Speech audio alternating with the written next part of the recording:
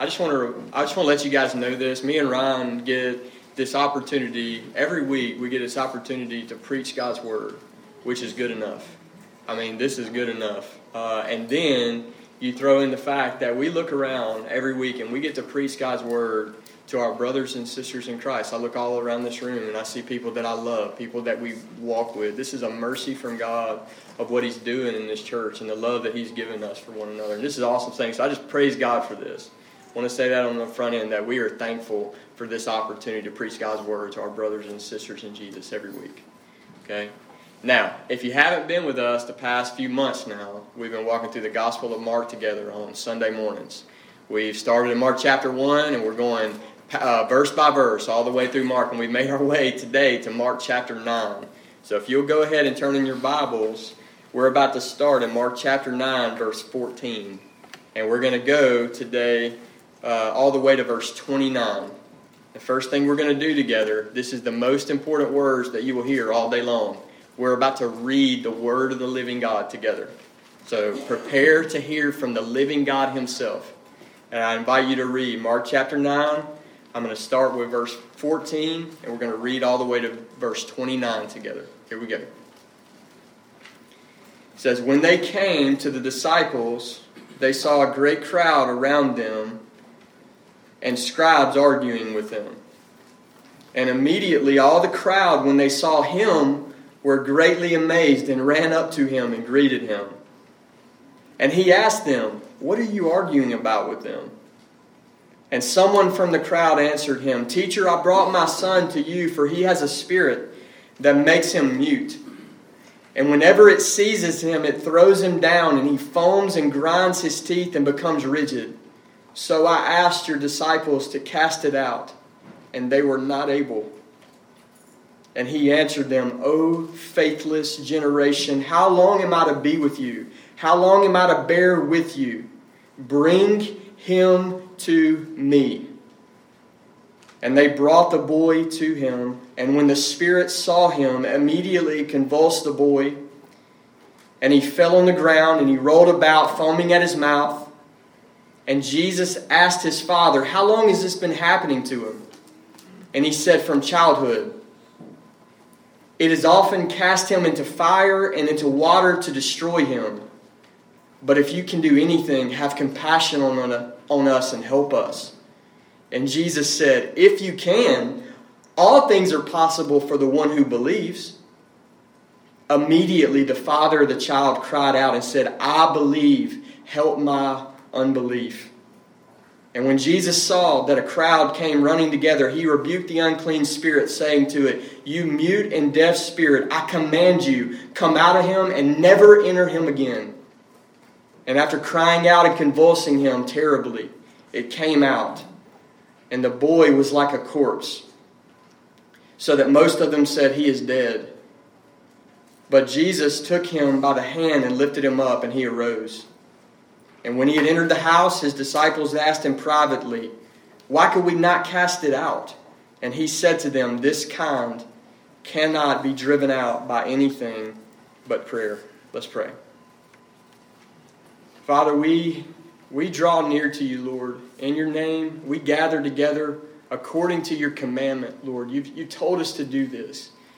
God, and we come together under Your word, under Your authority, Lord Jesus, and our prayer today is speak, Lord. Come speak to Your people. Come speak to us, Lord Jesus.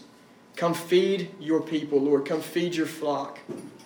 This is our prayer. This is our cry, Lord. Your word is powerful. Your word is living and active. And Lord, we pray, God, that You would use it in our lives, that You would use it in Your church. Lord, we confess to You that You don't help us, Lord, that this time will fall to the ground in vain. But we come to You with faith, Lord, with confidence, God, that You have willed, You have determined to use Your word to sanctify Your bride, to sanctify Your church.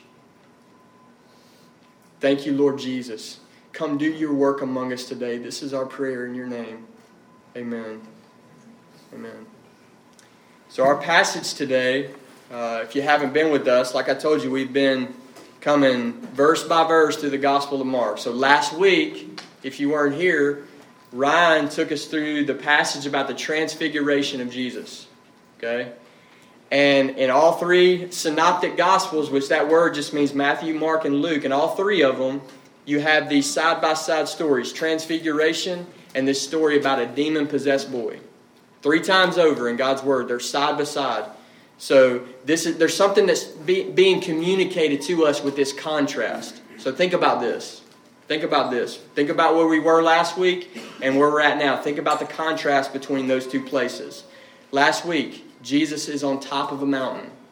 And for a moment, this holy moment, this veil is pulled back and the disciples see the glory of the King of Kings.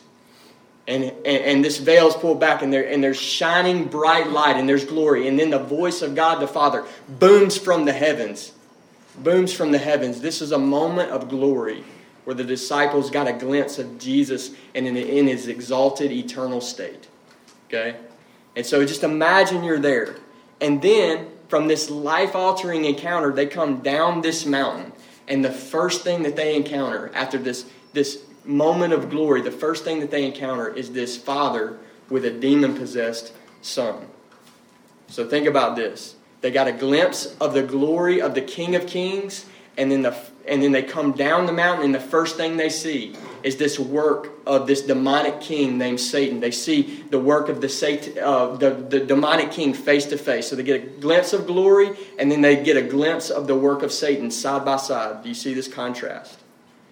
Mark is intending to show something about Jesus to us from this contrast, and he's intending to show something about the Christian life to us from these two stories side by side. He's intending to show us something about Jesus. Consider this.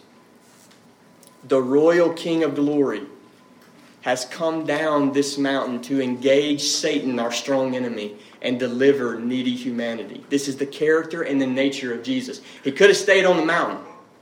He could have stayed on the mountain and received unceasing worship, but he comes down the mountain to confront our enemy and to deliver needy humanity. So, one glance, you get a glimpse of Jesus in his glory and his majesty. And then the very next glance you get of Jesus, he uses this glory and this majesty to extend grace and mercy to sinners like you and me. He uses it. He comes down the mountain and he uses his power. He uses his authority. This glorious King has come down to deliver us from our strong enemy. An enemy that was too strong for us. Jesus came down to confront him. So this passage today highlights one of many confrontations between Jesus and the demonic realm in the Gospels. This is one of many of these. And I want to remind you that 1 John chapter 3, verse 8 says that the reason the Son of God appeared was to destroy the works of the devil. So this contrast in Mark 9 shows us something about Jesus, and it shows us something about the Christian life. Consider this. Imagine you are one of the three, and you're on the mountain with Jesus, and you see him in his glory. And you're thinking, it don't get no better than this. And you see him in his exalted state, and then you come down this mountain, and you're on cloud 9. You're floating on cloud 9. And then the first thing that happens is you walk into a raging spiritual battle. Do you see the contrast, the shift? Okay, and this tells us something about the Christian life. On top of the mountain, they were caught up in a moment of worship, a moment of glory. And then they come down, and from that place, that exalted place, this glorious experience, they enter into a season of warfare. The Christian life is worship, and the Christian life is warfare. This is the picture that Mark is painting for us. In your life as a follower of Christ, it is God's will for you to draw near to the living God with unthinkable intimacy, unthinkable closeness. And may the Holy Spirit of God give you millions of moments of worship and glory where you bow down and you see Jesus in his exalted state. And you worship him. May God do that millions of times over in your life. But it is also God's will for you as a follower of Christ that you would come down from that mountain and that you would engage in a battle, in warfare, in conflict, in a spiritual battle. This is the will of God. This battle ends in eternity, but it doesn't end until eternity. The Christian life is worship, and the Christian life is warfare. There are glorious mountaintops where we encounter the glory of Christ, and then we come down to minister in the name of Jesus to this suffering world. This is the picture. This is the picture we get in Mark chapter 9. Jesus must teach his disciples this lesson. They wanted to stay on the mountain and cast a big tabernacle and worship Jesus. And Jesus says there's work to do. There's needy humanity to be engaged in my name. So he must teach his disciples this lesson, because very soon they're going to stand in the Savior's place when the Savior is removed from the earth. So in this passage, Jesus teaches this lesson through a tremendous failure in ministry by the disciples. Okay, he could have taught them this lesson in a lot of ways, but he allows them to walk into a huge failure. And this is a reminder for us that our sovereign God can create situations and conditions in our life to create crisis moments, moments of testing. He knows exactly where you're weak. He knows exactly the situation to put you in to cause you to grow where you need it most. And he's not afraid to put you in a situation where you will fail in order to teach you this lesson. So this is what he's doing. He's about, Jesus in the same story, he's about to reveal and demonstrate his authority over this satanic kingdom. And at the same time, he's about to teach his disciples a lesson about faith. So let's start in verse 14. And we're going to walk through this passage together. Let's start in verse 14 through 16. It says this: "And when they came to the disciples, they saw a great crowd around them and the scribes arguing with them. And immediately all the crowd, when they saw him, were amazed and ran up to him and greeted him and he asked them, 'What are you arguing about with them?'"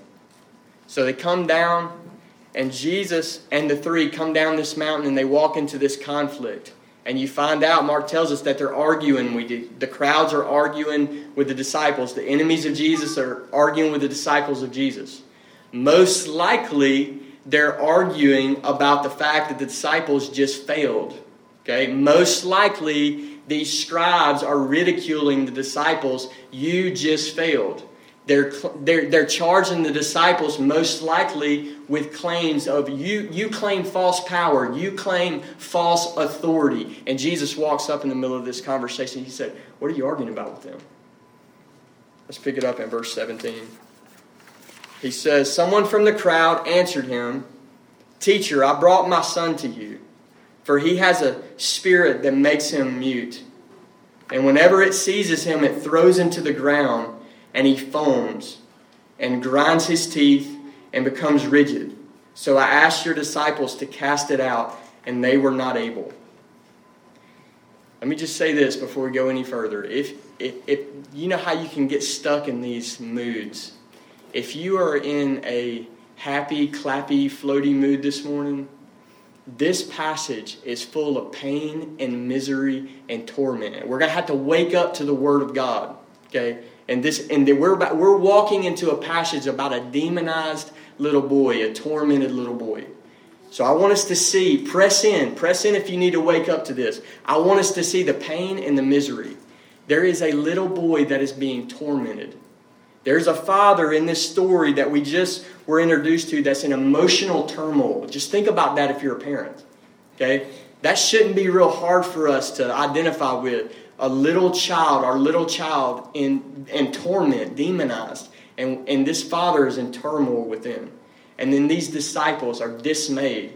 They have been confronted with satanic power, and they couldn't come against it. They couldn't stop it. There was nothing that they could do. And so this is a painful situation. This is a situation of turmoil. And Jesus walks right in the middle of it.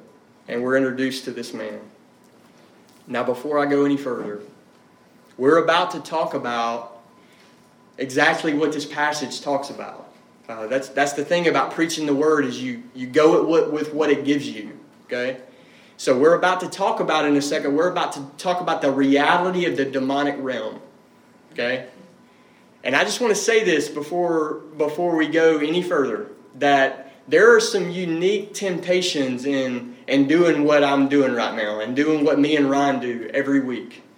You start to learn people that you walk through life with, and you learn what they like and what they don't like.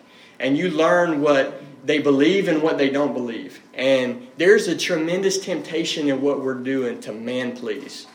There is a way, when I learn how you think about what you think about, I can say things in such a way that I'm not really saying what I want to say. I'm saying what you want to hear me say.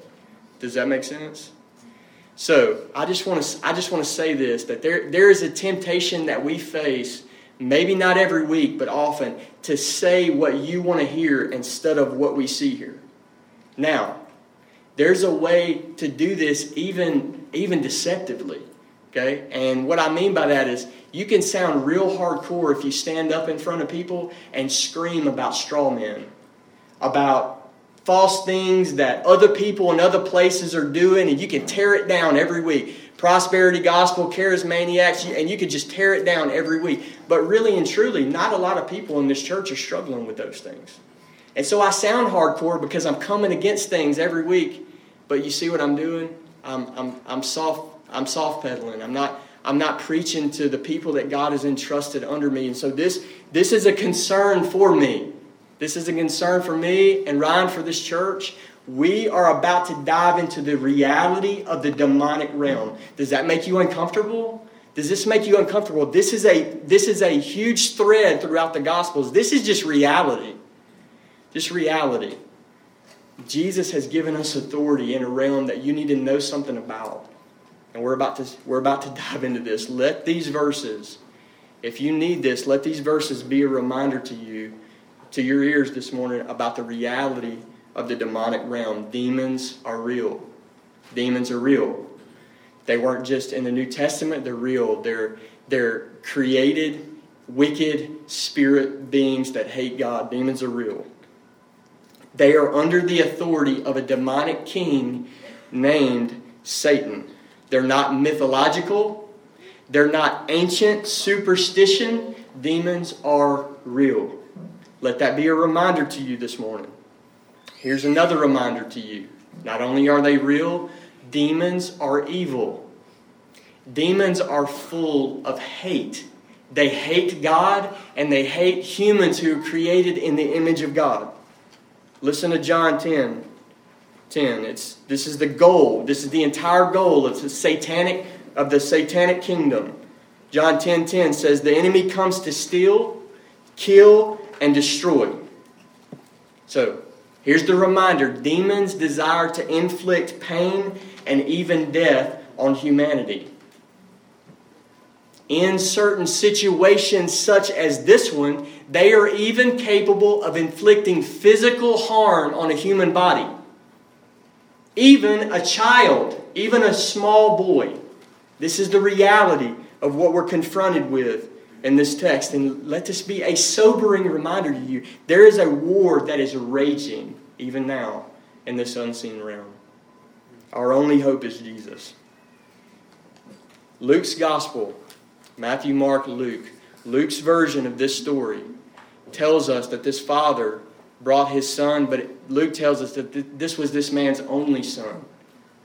This man brought his only son to these disciples. This little son was in the grip of a personal demonic spirit. He was demonized. When this demon exercised its power, it shut down the vocal cords of this little boy and it made him mute. He couldn't talk. Do you see the control that it was exercising over this boy's body? And then listen, when he would attack this little boy, he would violently seize him and beat him to the ground. His symptoms resembled massive seizures that are associated with severe forms of epilepsy. In fact, in Mark's gospel, if you read Mark's story of this same account, Mark calls this little boy an epileptic boy. So this boy has epilepsy and this boy is demon-possessed. And that ought to tell you from the front end, we need to be very careful when we go to speak into how demon possession and physical sickness intertwine. How we need to be very careful about how we speak about that. Because the bottom line is we don't know from this passage if this demon gave this little boy epilepsy or if this demon manipulated something in this little boy's life that was already there. We don't know. What we do know is this is a very real case of demon possession in the New Testament. This demon is exercising significant control over this boy's body. The only remedy to this situation was that this spirit needed to be driven out and cast out of this little boy. That was the only remedy. So what did his father do? His father brought him to Jesus' disciples. You see that back in verse 18. This was a legitimate strategy for the father to bring him to Jesus' disciples. These men were authoritative representatives of Jesus. Go back 2 chapters in Mark chapter 6, verses 7 through 13. These men on their first mission trip, they were sent out into Galilee. They were sent out as authoritative representatives of Jesus. When Jesus sends them out, he sends them out with authority to cast out demons. That's Mark 6:7. And then you go down to Mark 6:13 and you find out that these men go and they preach the gospel all throughout Galilee. And they cast out many demons. These men had done this before. It was legitimate strategy by his father to bring this boy to the disciples. They had done this before. They had cast out many demons. But something very strange happens when the father brings his son to these disciples on this day. What they had done many times before, they were suddenly unable to do. They could not cast out this demon from this boy. How do you think Jesus responds to this? How do you think he would respond in your mind? Do you think he says, "Oh, don't worry about it, guys. Can't win them all. Better luck tomorrow"? And you might be surprised that Jesus responds to this situation very seriously. Listen to verse 19. And he answered them, "O faithless generation, how long am I to be with you? How long am I to bear with you? Bring him to me." First, I want you to see that Jesus is rebuking his disciples along with an entire generation. And then the second thing I want you to see is, notice what Jesus didn't say. He didn't look at their failure and say, "You powerless generation." They were powerless. They couldn't do what they once did. But Jesus goes to the root of their problem. There's something underneath their lack of power. And Jesus exposes the root of this problem is a lack of faith. The phrase faithless generation would probably be translated better as unbelieving generation. Faithless gives you the idea that they had no faith, zero, zilch. But the real problem was they had faith in Jesus, but they had this mixed heart of doubt. They had this heart mixed with unbelief toward Christ. They were an unbelieving generation. Jesus does not allow these disciples to feel justified in this failure. He confronts it as sin, the sin of unbelief. Let's go to verse 20. You're about to hear some sweet words from Jesus if you're a father with a demonized son. He says, "Bring him to me." And then in verse 20, they brought the boy to him, and when the spirit saw him, immediately it convulsed the boy, and he fell on the ground and rolled about, foaming at the mouth. This is a picture of demons hating to be in the presence of the Holy One, the holy, holy, holy one. As soon as this demon is brought forth into the presence of Jesus, it starts raging. It hates Jesus. This demon hates God. It hates Jesus. This is a picture of this battle that rages. This demon knows. It knows that it can't go after Jesus, so it goes after this little boy created in the image of God. Do you see the warfare? Do you see this? That this demon fights tooth and nail to the very end. Rages even in the presence of Christ. Verse 21 and 22. Jesus asked his father, "How long has this been happening?" And he said, "From childhood." Verse 22. "It has often cast him into fire and into water to destroy him." So we're just brought into some additional background to this story. And it's unbelievably sad that this father had watched his son being tormented from very early in life. Many times, this father had watched his son go near-death experience. Many times and in many ways, this demon tried to kill this little boy by burning him alive or by drowning him in the water. Do you see the hatred? Sometimes we have this romanticized idea that surely they wouldn't go after kids. I mean, sure, kids got surely they get some mercy. These are merciless beings full of hatred and murder. Demonic. This boy was tormented. When this demon attacked him, he became deaf and mute. How sad is that? He can't. You would think if you're his father, you want to lean in and you want to comfort him with words and you want to pray for him and you want to say it's going to be okay. And this boy can't even hear his dad's words of comfort. He can't even tell his dad, "Daddy, I'm scared." He can't say anything. He's being tormented. When is the last time that you were reminded about this reality? Let this be a reminder for you this morning. Let this be a wake-up call that there is a battle that rages. There is a battle that Jesus sends us into. Let this be a wake-up call for you from God's Word. Verse 22 continues, if you can do anything, this is what the Father says, if you can do anything about this, have compassion on us and help us. So this little boy was tormented, and this father's in turmoil. And he rightly appeals to Jesus for compassion. Because there's no one more compassionate about this situation than Jesus. There's no one that cares more about this situation than Jesus. So this father rightly goes to him. Have compassion on us, Lord Jesus. But there's something mixed into this man's appeal for compassion that's way, way, way off. He says to Jesus, if you can. So, yes and amen to this appeal to the compassion of Christ, but he throws a no-no right in the middle of that statement. And listen to how Jesus responds. And Jesus said to him, if you can, all things are possible for the one who believes. So imagine Jesus responding to this man's question. He says, if? Excuse me, let me make sure I heard this right. Did you just say if? If I can? Did I hear that right? And then he flips this man's question right on its head. And he says, the question is not if I can. The only valid question in this exchange is, can you trust me? Can you believe me? Is what Jesus says to this man. The limitation is never on Jesus' end. It's always on our end. Jesus is infinite in power. There's nothing that Jesus can't do except for sin. That's about it. He can do all things because he has infinite power. Notice that Jesus does not say all things are guaranteed to the one who believes. He says all things are possible to the one who believes. So there's a real popular, cable channel with a bunch of gold chairs on it that you can go hear all about this all day long. That Jesus said you just believe it and you get it. That's not what he said. He didn't say all things are guaranteed to the one who believes. That's the heresy called name it, claim it. That if you believe that you're going to get $1 million, that you get $1 million. Come on. Come on.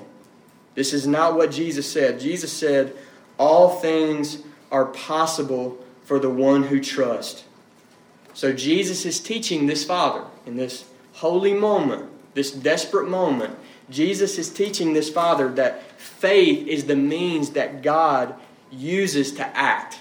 And I'm going to talk to you about that for a minute, about faith being the means to the power of God. I'm going to give you an example of what I mean when I say faith is the means. So everybody's on the same page about this. You're going to go home at some point today. You're going to go somewhere. And you're going to walk into this dwelling that has something called running water in it. Okay? Your house, your apartment, your trailer, wherever you go. And you're going to go and you're going to turn a faucet on and water's going to come out of the faucet. Who gave you the water? The city government, maybe you live in the country, county government. They're sending you water into your house, into your apartment. But the means by which you're getting this water into your house is this vast network of water pipes in the ground. Y'all know I had to go construction to give you examples. The city is giving you water in your house through water pipes in the ground. The water pipes are the means. If you have water pipes in the ground, it is now possible for the city to send water into your shower. If you do not have water pipes in the ground, it is impossible for the city to send water into your house. This is the exact same thing that Jesus is teaching this man. All things are possible to the one who believes. The one who is standing in a place of faith and confidence in Jesus is standing in the place to receive the power of God. And the one who is standing in a place of unbelief is standing in an impossible place to receive the power of God. Faith is the means. So faith, trust, and confidence in Jesus, this is how we access the power. This is how we draw down the power from heaven for the things that God wills to do. I'll say that again. Faith is the means through which we draw down the power of God for the things that God wills to do. Do you understand that? All things are possible for the one who believes. Again, trust and confidence and faith in Jesus does not mean that nothing bad will ever happen to you. That's the name it, claim it heresy. Hebrews chapter 11, somebody referenced this earlier. Hebrews chapter 11 is the hall of faith. Isn't that what they call it in Sunday school growing up? Something. Okay, so it's like, by faith, so-and-so did this. By faith, so-and-so did this. And you get to towards the end of the chapter, and you find out that some who walked in faith on the earth, they were cut in half. They were cut in pieces. This doesn't mean that nothing bad ever happens to you. It means that all things are possible for the one who believes. It means that when God wills to release His power, His supernatural power, He does so through a person that has confidence in Christ. You understand that? Listen to this example about God searching the entire earth to find this person to show His power through. This is 2 Chronicles 16 verse 9. It says, "For the eyes of the Lord run to and fro throughout the whole earth to give strong support to those whose heart is blameless toward Him." This is who God is looking for. His eyes are going throughout the whole earth, and He's about to act, and He's about to do something through a certain type of person. This is what Jesus is teaching this father. This is what God desires to do. He's taken this man from unbelief to a place of confidence in Him, because He's about to release His power through this father. Verse 24 says, "Immediately the father of the child cried out and said, 'I believe, help my unbelief.'" I love that prayer. I love that prayer. I've prayed that prayer many times in my life. I love that in the Word of God. This mixture in this man's heart. Yes, Lord Jesus, I believe, but there's something in me that I wish was gone. Can you help me with my unbelief? And you see this picture of this man. This father is brought to a place of crisis. His son needs help from Jesus, and Jesus is dealing with his father. He wants to take this man into a place of confidence. But before he does it, he has to expose this father's unbelief. And he does this. And this man comes with tears to Jesus. Brutal honesty. "Lord Jesus, I believe. But Jesus, please help my unbelief, Lord Jesus." There was a mixture in his heart. Did you know that there can be a mixture in your heart towards Christ? That you can believe and that you can have unbelief. That prayer that man just prayed, if you were real honest in this room, I bet you that we could find few if not many examples in your life where you could pray that same prayer that man prayed. In this situation, Lord, I believe, help my unbelief. I got more unbelief in my heart in this situation than I wish I had. And just like this man, in those situations in our life, we need to move from a place of unbelief to a place of confidence in Christ, confidence in Jesus. Why? Because all things are now possible for the one who believes. This is how God acts. This is how He does things. He does things through confidence in Jesus, through faith in Christ. So this father comes to the right person and he prays the right prayer. He expresses to Jesus, "Jesus, I do trust you. Jesus, please help kill this sin of unbelief in me." And this is all the Savior was waiting for. An expression of faith and the sin of unbelief to be dealt with, and then Jesus acts in holy power. Jesus responds to this father's faith, and the power of Jesus was released through this father's faith. Listen to verse 25. "And when Jesus saw that a crowd came running together, He rebuked the unclean spirit, saying to it, 'You mute and deaf spirit, I command you, come out of him and never enter him again.'" This demon refused to respond to the words of the disciples, but he didn't refuse to respond to the word of Jesus. Jesus gives them the command of authority. This is the King of glory speaking to these infinitely lower created beings. Jesus takes authority. The time for messing around was over. This has been going on long enough. This boy is tormented. Now this father's faith was strengthened, and Jesus pours out the power. He takes authority over this demonic realm, and the power of Jesus is released. Jesus does this publicly. This demon had resisted the commands of these disciples publicly, and Jesus sends this demon out the back door publicly in front of the crowds. This is a power display of Christ over the demonic realm. Verse 26 and 27. After crying out and convulsing him terribly, it came out, and the boy was like a corpse, so that most of them said, "He is dead."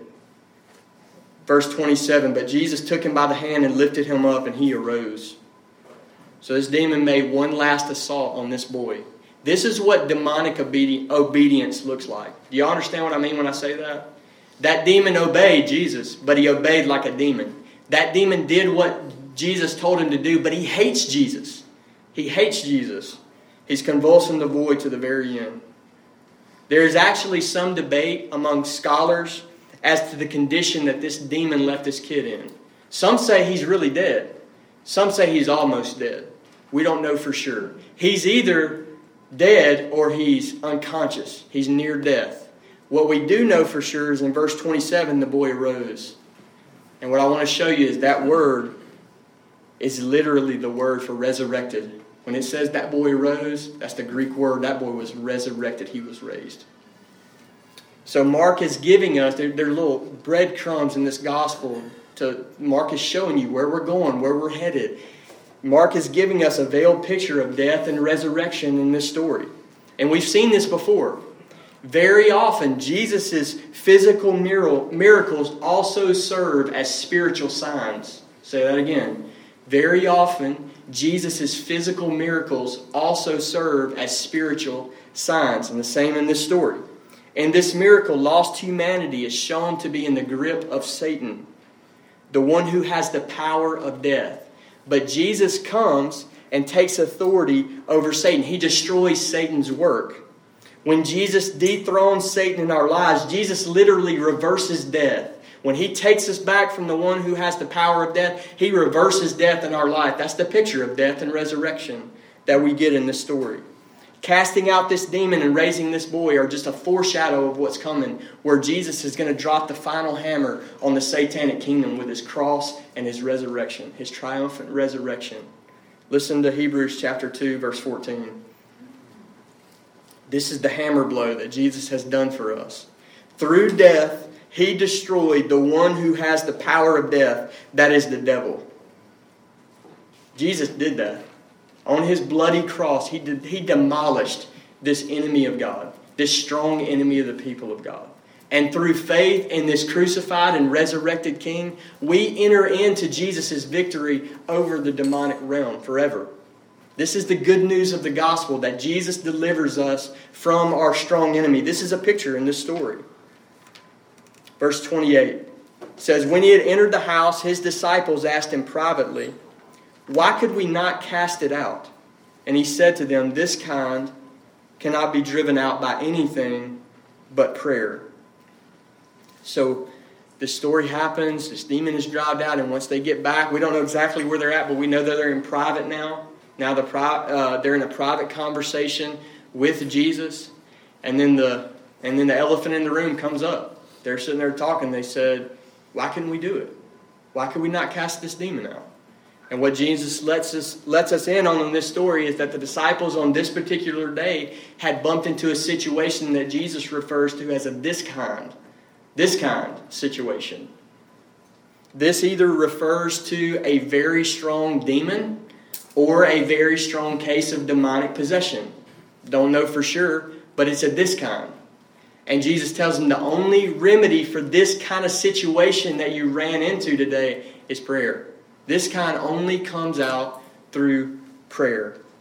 Some of your versions add the word fasting, but the earliest Greek manuscripts, they don't include this word. In fact, it's highly unlikely that Jesus expected the 12 to fast during this period of time, because earlier in Mark chapter 2, he tells his disciples that while the bridegroom is with you, it's not a time for fasting.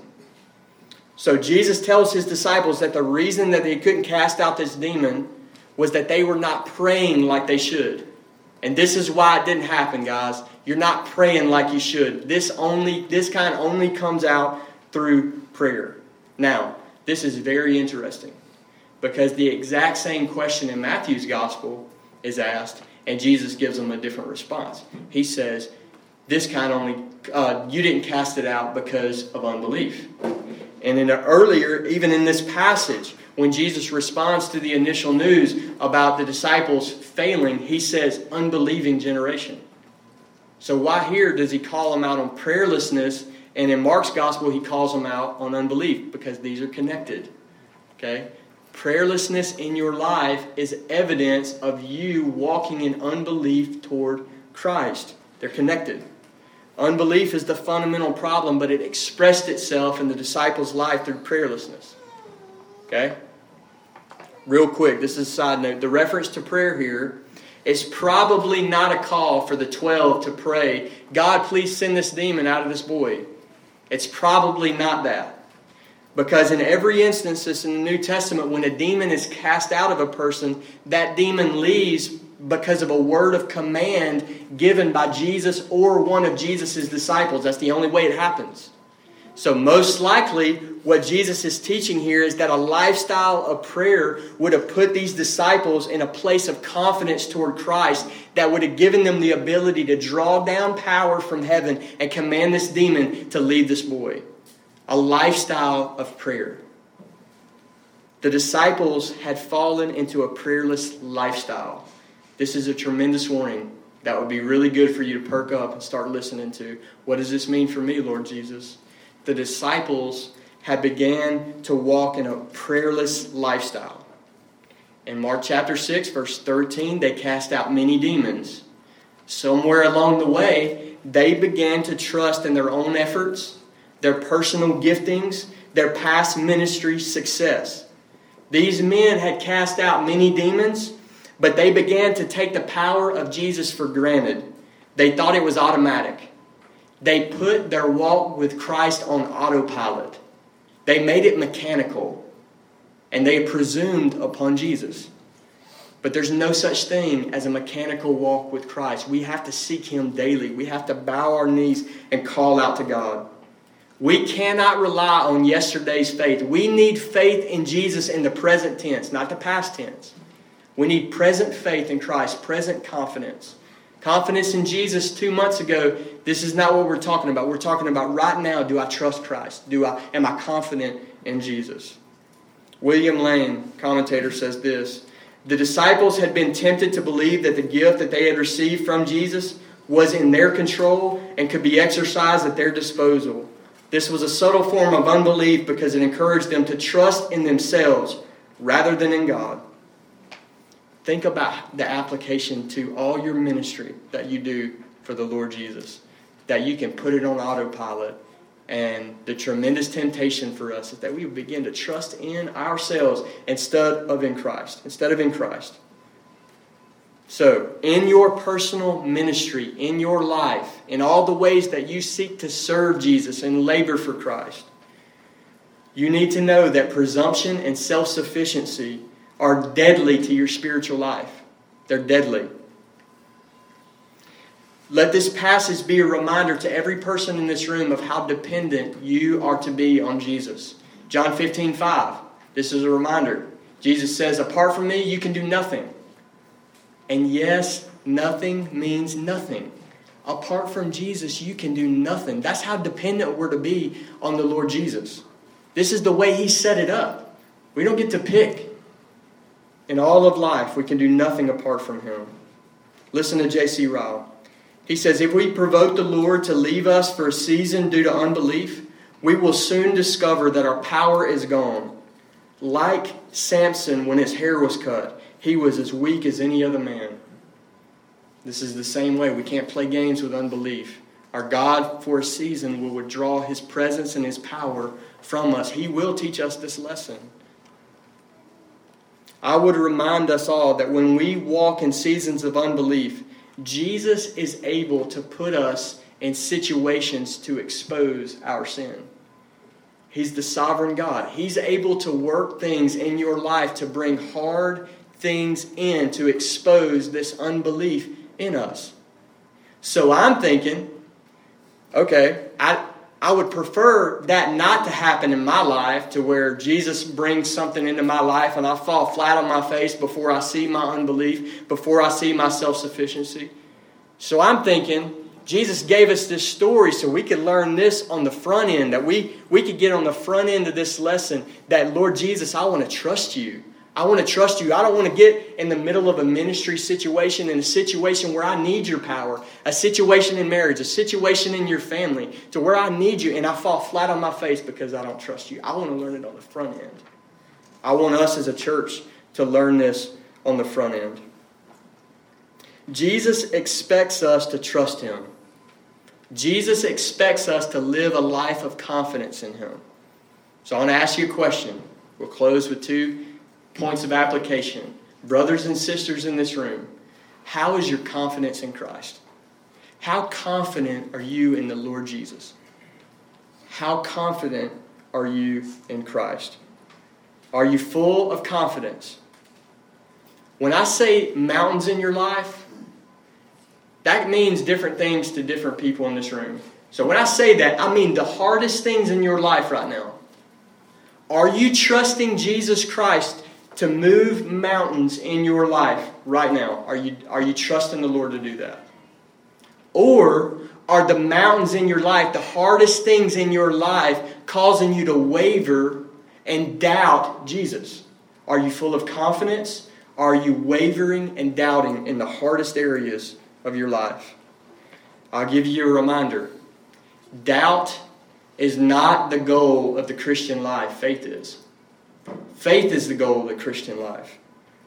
The entire life of the believer is to be dominated by faith in Christ. Listen to Galatians chapter 2, verse 20. I have been crucified with Christ.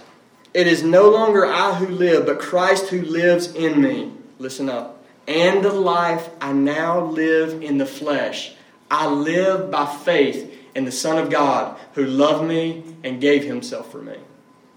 Paul just described his entire life as a believer as a life of faith in Jesus. My entire life on this planet as a believer, he says, I live by faith in the Son of God. I live by faith in the Son of God. That ought to be a banner that you can hang over your entire walk with Christ. How is your level of confidence in Jesus? We are powerless as Christians only when we are unbelieving. I got this phrase to help you remember this on your sheet. Followers of Christ who are walking in confidence toward Christ are able to access the power of Christ. One more time. Followers of Christ who are walking in confidence towards Christ are able to access the power of Christ. Or let's put it in the language of Ephesians chapter 6, verse 16. Commandment. In all circumstances. You ought to be thinking, that sounds like a lot.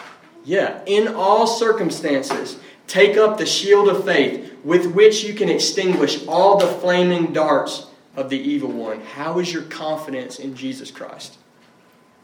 And in case that question is a little vague for you, in case that question is hard for you to understand, I'll give you another one that's real practical. It's a lot more on the ground. How's your prayer life? This is evidence of how confident you are, how reliant you are on the Lord Jesus. How is your prayer life?